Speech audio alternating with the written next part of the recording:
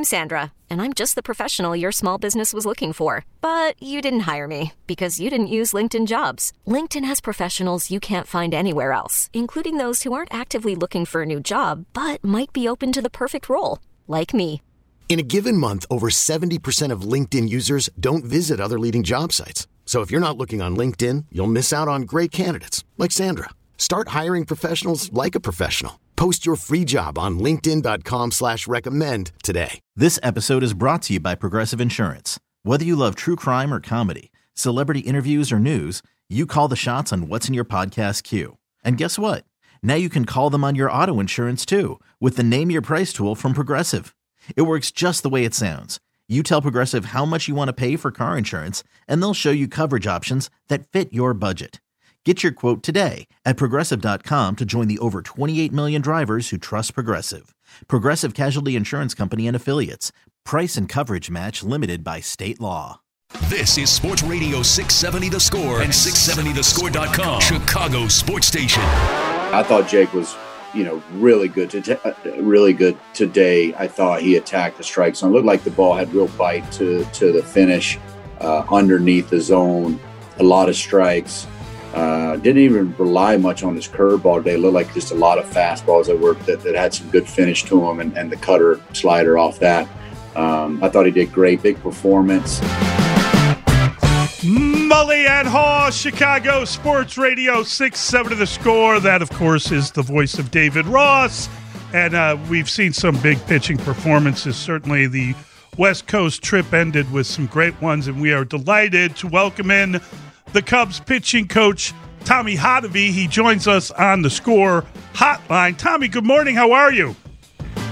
Hey, guys. Good morning. Looking for an awesome weekend. It's going to be beautiful. 100% capacity. Everybody back. Reopening day. And I guess it's the professor that always goes on opening day. Is that accurate? We're trying to figure out who's pitching. We're still not officially announcing anything yet. I think we're with the off days. It's allowed us to kind of move some pieces around. Waiting on a couple things this morning. Rossi should be announcing something soon, but I think it's safe to say you're going to see Kyle at some point this weekend. But again, just what you just said, like reopening day. You're talking about having full capacity. It's going to be, we're so pumped to come home. That's all the guys were talking about the entire trip home on Wednesday from San Diego, was just looking forward to getting back here to Wrigley and being in front of the fans and just that feeling of opening day kind of all over again. I love it when you play coy, Tommy. You've got a lot to feel good about with your rotation, though, because of the outing that Jake Arrieta provided on Wednesday. He gave you 5 strong, and I think at a time when you really needed that with your rotation. How would you assess where you are right now? Because in light of Alzolai's blister injury, hey, he's on the IL. You bring maybe Cole Stewart back. You've seen a couple starts from him now. Overall, can you assess where you are as a staff? Yeah, I think it's just almost a testament to this entire team and organization. And I think you've seen it on the position player side too. It's just kind of that next man up mentality right now, and everybody pulling for each other. And you've seen guys like Patrick Wisdom and Sergio Alcantara and Ortega and Higgins and guys come up and really contribute, at the major league level for stepping in for guys. So it's no different here on the pitching side, I think, during this time. And Jake was fantastic last outing. I think he had that hiccup in San Fran with not feeling well, and he's really been working hard mechanically just to kind of sync everything back up, and he's open to trying new things and open to working on different things, and then once it hits, it clicks, then it just kind of takes off, and felt really good about the work he'd been putting into that point, and it's just nice to finally be able to see the results that he's been wanting. It's great to see what Jake's done. It's great to see Zach Davies. You got a lot of really good starts. We know Trevor Williams on the way back, right? We don't know how soon. Alec Mills, is he in the rotation if he comes back? Is he a guy that would get back in the bullpen? And we know Cole Stewart. Could he be another starter? How do you balance this out, and what do you do with injured players as they return? Yeah, Trevor in particular, I think he's progressing well. Like the big thing with the whole appendectomy and everything is just it's kind of just day to day as everything's healing, how he's feeling. He's able to do some movement and play catch and things, and it's just a matter of getting to a point where he starts to feel good and can activate that core. Then it should take off and be relatively quick once he gets to that point where he's not favoring anything. But he's doing great overall.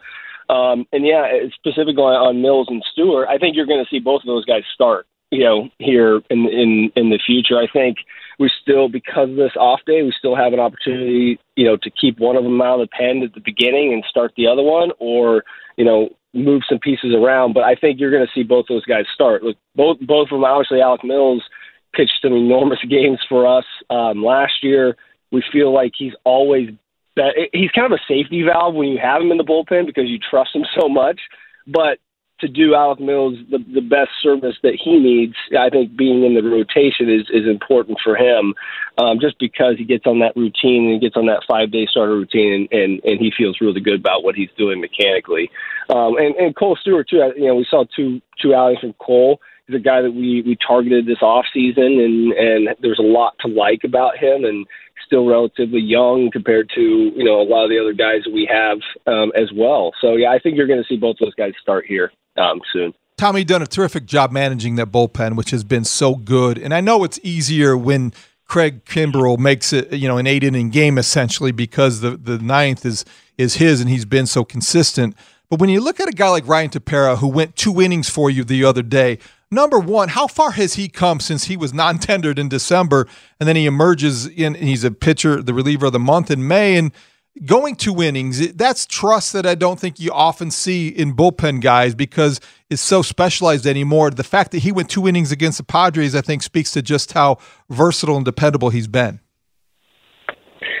Yeah, Tep deserves a ton of credit for what we've been able to do as a group this year. And all of our guys just have that ability to shorten the game. And that game on Wednesday, it was 12 up, 12 down from the bullpen. That's when you can do things like that. I mean, you're going to be in a good place. And Tep has this comfortability about him, a way about him, the way he goes about his business. And he's been there before. He's pitched big innings in big games. And it's crazy to go back and think that we signed this guy late, before the season, not because we weren't interested in him, but it was just, teams aren't profiling, sinker ball, slider guys. They want high spin, high velo guys. And, look, like we love the stuff that Tep brings to the table. He's got that ability to come in the huge moments,